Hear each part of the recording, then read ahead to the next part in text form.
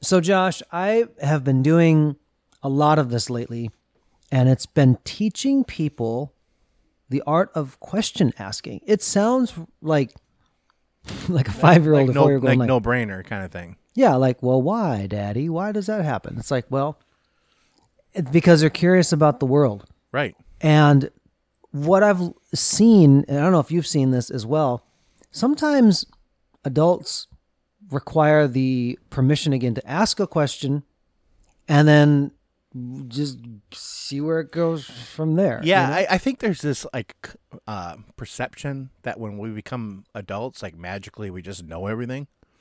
And to ask a question is bad. It's not bad. No, but there's this perception it is. Yeah. And I think we constantly fight that. Like you always hear, is this a dumb question? I know this is a stupid question, blah, blah, blah. So let's talk about that a little bit. Let's riff on this idea. All right. So launch out onto the loop with us today as we discuss the art of question asking today on Curiosity Continuum.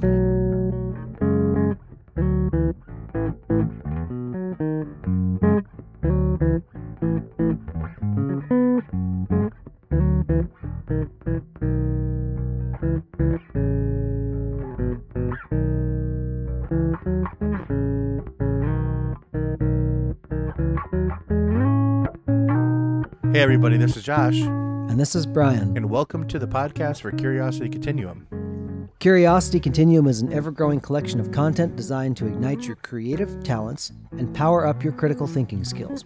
We want you to master your world by learning the essentials needed to thrive in this century. We share conversations that explore, examine, reframe practical topics that help you learn something new and apply what you already know in a new way in a constantly changing world. Be sure to hit subscribe on your favorite podcast app to receive notifications of new content. If you like what you hear and want to dive deeper, be sure to sign up for our newsletter by visiting us at curiositycontinuum.com. Thanks for tuning in. Let's start the conversation. All right, Brian. So you had this idea of asking questions or how to ask questions or why should we ask questions, right? Yes. Was that a question? Just kidding. It is a question, and you did answer it. But let's riff on that idea a little bit. Let's kind of dig a little deeper. What was your kind of idea on this? Like, why did you want to talk about this? You know, for me, asking questions is one of the primary ways I learn. And Simon Sinek, who is a leadership folk, I mean, most of the thing people are more aware of him. He's kind of become a cultural phenomenon also. He has a book called Start With Why. And he actually was it was an interview. He said, like, you know, one of the primary ways I learn is just ask a lot of questions. He goes, like, that's just how I learn. I'm like, oh my gosh, like, I can totally relate to that. It's not that I can't go to a book and read, or I can, you know, kind of pick it up. But I love asking the questions because if I do that, it's sparking my curiosity and it's turning my brain on into like a learning mode. Exactly. And I think that a lot of people don't ask questions. Like if somebody says like, oh, do you have any questions? I don't know if you've ever been in a room, and I know we all have, so don't say you haven't, where somebody has any questions and nobody, it's crickets. Even though you have questions, because I do this on my daily life and at my 9-to-5 job. There will be, because I'm kind of in a leadership role there will be like the boss, like we had it today. The boss says like a service talk for everybody, and everybody says, oh, yeah. He's like, do you have any questions? And nobody says anything. I have some questions, but I already know the answers, so I just don't ask them. We have break right after, and like 5 people come up to me and ask me questions. And part of it is because of the group setting, I think. Yes, fair. In a group setting, people are kind of skittish to ask questions. Now, that has to do with, sometimes it's a confidence thing, but oftentimes it just is a personality thing. Again, in other podcasts, we've talked about how people actually conceive and think about information. Some people come armed with questions. They already know, I'm going to say these things. Other people are like, that thing I have to come back to because I'm not entirely sure on that. And other folks, honestly, it takes a moment, and it's not better or worse, it's just what it is. That some people need like a day to think about it. I go, now this is the question that I have. It's just how people's brains work. The part about asking a question is that you're admitting off the bat that you don't know the answer necessarily. Now, some people set you up with like, you what lead them soft, to the answer. softball questions. Yeah. The softball question. But if it's a true question, even if it's as simple as like, what would you like for dinner tonight? You don't know, right? Maybe you don't know the answer either. That is but it means an that ongoing debate in the Guru household too. What will you have for dinner tonight? Yes. You want this? No. What about this? No. Why don't you suggest something? And then Well, you just suggest keep going. something and it's not right. So When you're asking questions, you are basically saying, I don't know, but I want to know. Now that opens you up to being misunderstood sometimes. Right. And that seems like, what do you mean? Like you're asking a question. I'm telling you what, there are so many people that would rather bluff you under the table to look like they have an answer versus actually just inquiring, saying they don't know. right. You know, because there's a two-way dynamic. If you ask a question, you're hoping that the other person will either respond with an answer or maybe ask a question back for clarification. That's actually a powerful thing. So one of the best examples of this like rhetoric style, actually, if you read the Bible, Jesus is constantly asking the Pharisees, who are always trying to like set him up with questions. He would always ask a question back for clarification and context. The art of asking questions helps you clarify context and intent for people to be able to understand really what is at the heart of the request. Which is super important because a lot of times questions are asked not because that person doesn't know, but it's because they are like trying to get you to go down a certain path. So if you ask a question to a question, like Brian said, that is a powerful thing, can be used a lot of times. You know, kids use this a lot with their parents. You'll be like, well, you know, you're doing this. Well, why do I need to do that? Blah, blah, blah. Well, look, that's not the kind of question we're asking. We're talking about real questions that get at like a heart of an issue or drive you down a certain path. Like if there's a fork in the road, you might ask the question where they have to go left or right. So that gets you into another area where then you can dig deeper, figure out context, because context is important. And I think we've talked about this in probably every episode that we've launched pretty much, but context is important. Yes.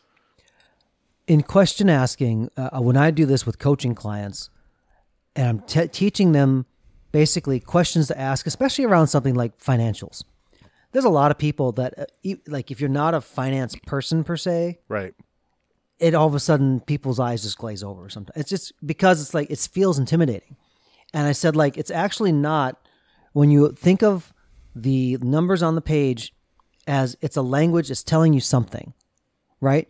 And you have to understand what type of answer it is. So if I said, Josh, this thing says $1,000, and you'd say, like, that's good. And then I follow up by saying $1,000 in the hole that you owe me. Well, that's not good, you know? It's Right. like, or $1,000, like, right.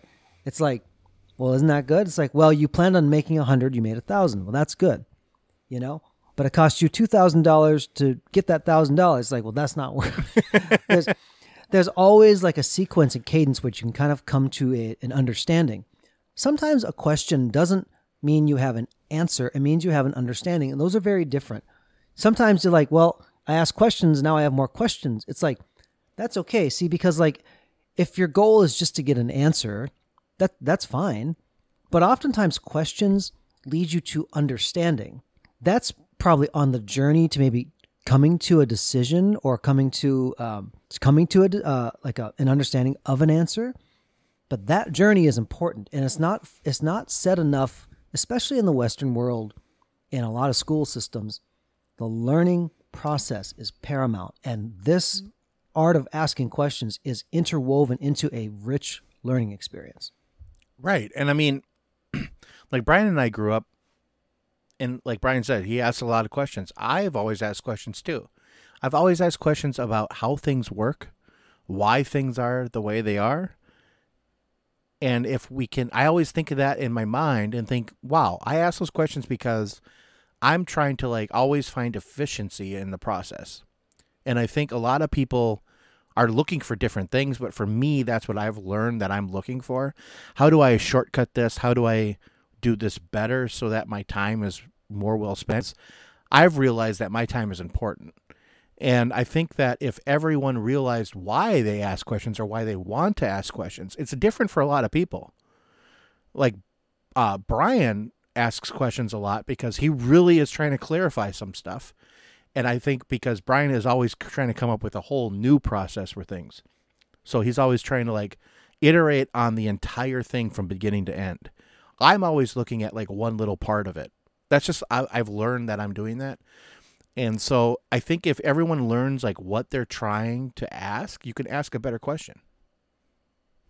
Yeah, very fair. Here's a great example, I think, of that played out in a thing. So a couple cycles ago, we were production support for my son when he was making, it was basically a spud gun made of PVC parts. We called it the Citrus Hand Cannon because this actually, if you use a little orange, it actually is better because it's a little bit flexible. It creates a nice seal, and this thing shoots like the Dickens. It's pretty awesome. Yeah. So the setup was the same. And so one thing that we were looking at the design is like the best way to mount the ignition within the piping itself. So this is how this kind of went as we're all three at the table. So it's my son, Josh, and me. I was looking at it going like, what if, like Josh said, I think this screw will work. And I said, I don't know if that'll work. I mean, if it did work, it would be this. Now it kind of starts spinning, go back. Like, well, what if this was this? And then we have to cover it? And does that create a hole in the end? And Josh, in the meantime, just took the screwdriver and screwed it in and go, yep, it works. So sometimes I do try to over-engineer something. But it worked. It absolutely worked. It met the need for sure. Sometimes those things just require you to try it. It's like Josh asked the question, will this work? And then he answered himself, I don't know, but I'm going to try it. Right. And that's a great answer because it increased the understanding. Like it either was going to work or it didn't. And that's okay. At that, your understanding has increased. So pulling it back to like the finance exercises often, I just have to tell people, like, don't take the number at face value. You need to understand the other things that hold it up. Right. Again, that context is king. Right. Because if you don't understand, and I'll take it to the financial thing too. If you don't understand, somebody can give you a number. I can say 1 million and everyone's like, oh my gosh, that's really good. Well, what is that? Is that $1 million in the hole? Is that $1 million I saved the company? If that number means nothing, then you don't understand what it means. So the number is important, but how you got to the number is the best thing. And how you might get to know what that number understands is by asking the right question. Yes. So let me put on the analyst hat here. So in my career, I've done a lot of financial model. And for those of you who don't know, basically what it is, it's a model is all like, here's some numbers with assumptions. We think it would work this way. And these are the results that we get based on this assumption. It's kind of like setting up your own math equation with the intent of trying to come to a decision. It might be the investor trying to make a decision about, should I invest? It might be something about, is this forecast reasonable for like where we think we're going to end up for a given month? Whatever it may be. What happens in this thing, though, is that the people who are looking at it from the other way, you have to understand who your audience is, who it's talking to. And then what you have to do is say, okay, what questions am I actually trying to answer with these numbers? And then the other person should be asking, like, what are your assumptions? Because I've seen people and they had a really nice looking PDF. Yeah. And it's like, and there's the growth. And I'm like, what are your assumptions? They go, what do you mean? I said, what makes up that number? And some people who have the answer, they were very confident. Other people are kind of scrambling. Well, it's kind of this and kind of that. And I'm like, well, what percentage of this or that are you talking about? And they're kind of like, well, they didn't know the answer because they didn't ask enough questions in it to go like, now what actually makes this up? But somebody who's really going to want to understand it is going to ask those things because it's not immediately clear all the things that went on in your head in that number unless you're making it known somehow. Right. And I mean, that is the important part, right? It's the important part is understanding where you are, where you're going, and where you're trying to get to and how you're trying to get there. Yes. And so like big fortune, 500 companies, Microsoft, Amazon, Google, these $1 trillion companies, they're asking those questions like, okay, that number's great, but how did we get there? How do we increase that number? How do we do this? How do we do that? Mm-hmm. And it really does separate out a different group from another group. Because if you look at like the top 10 companies in the world, and then you look at just the next 10 companies, there's this huge rift between them. And they obviously are better at doing something than these other companies, right? Mm-hmm. So 90% of that is probably somebody, as they're increasing stuff, increasing profit, increasing reliability, whatever they're what product they're pushing, that they have people asking the right questions to improve that product. And they're not afraid to go back and say, what was the answer may not be the answer now, because their understanding has changed, or something else in the construct or the context changed. Yeah, because market situations change all the time, right? Yeah. I mean, look at like something like the S&P 500 or NASDAQ, or, what you say, like these are the companies that make up these things. And it's like, they don't stay there very long. No. They come and they go. Yeah. And it's like, well, why? Well, there's seasons for business. Sometimes there's a myriad of reasons. But again, like, well, why did that company fall off? That's another question. You want to understand what happened.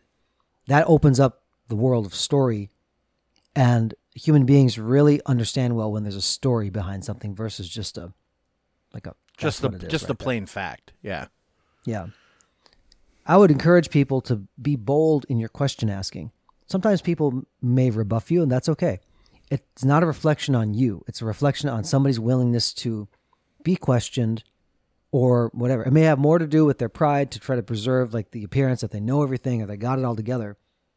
Don't be afraid to ask questions, and be like that little child. Why, Daddy? Why? Why is this? And ask 5 times. Right. Because it actually is a useful exercise to understand your world. Yeah. And I would also say is don't feel that question you ask is dumb. And don't feel like, man, that was a stupid question. If somebody looks at you and says, oh, that's really simple, here's the answer. Great. Well, now you've increased your knowledge, and at least they're aware that maybe they didn't quite explain something the right way. Mm-hmm. And so that's kind of my challenge to people with this, I think. Brian? That's great. Let's put a comma in the conversation, huh? Yeah, let's do that. All right. Well, until next time, this is Brian. And this is Josh. For Curiosity Continuum.